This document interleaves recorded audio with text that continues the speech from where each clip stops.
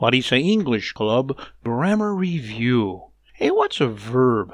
A verb is one of the 8 parts of the English language. A verb expresses an action, state, or feeling.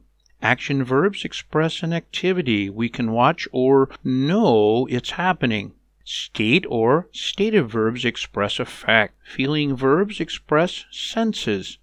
Common feeling verbs are like, love, enjoy.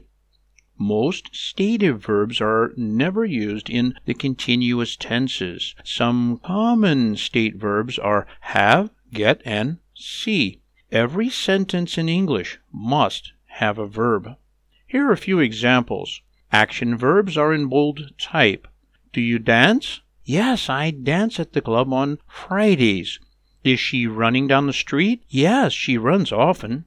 Are you walking to work today? No, I'm riding my bicycle. Stative verbs are in bold type here as well. Does it have a name? Yes, my new dog's name is Spot. Do you live in London? Yes, I do. Who is he married to? He's married to Sally.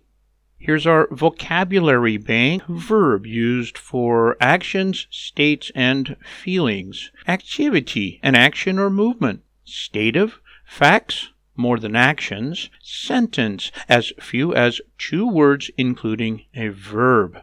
Thanks for joining us today.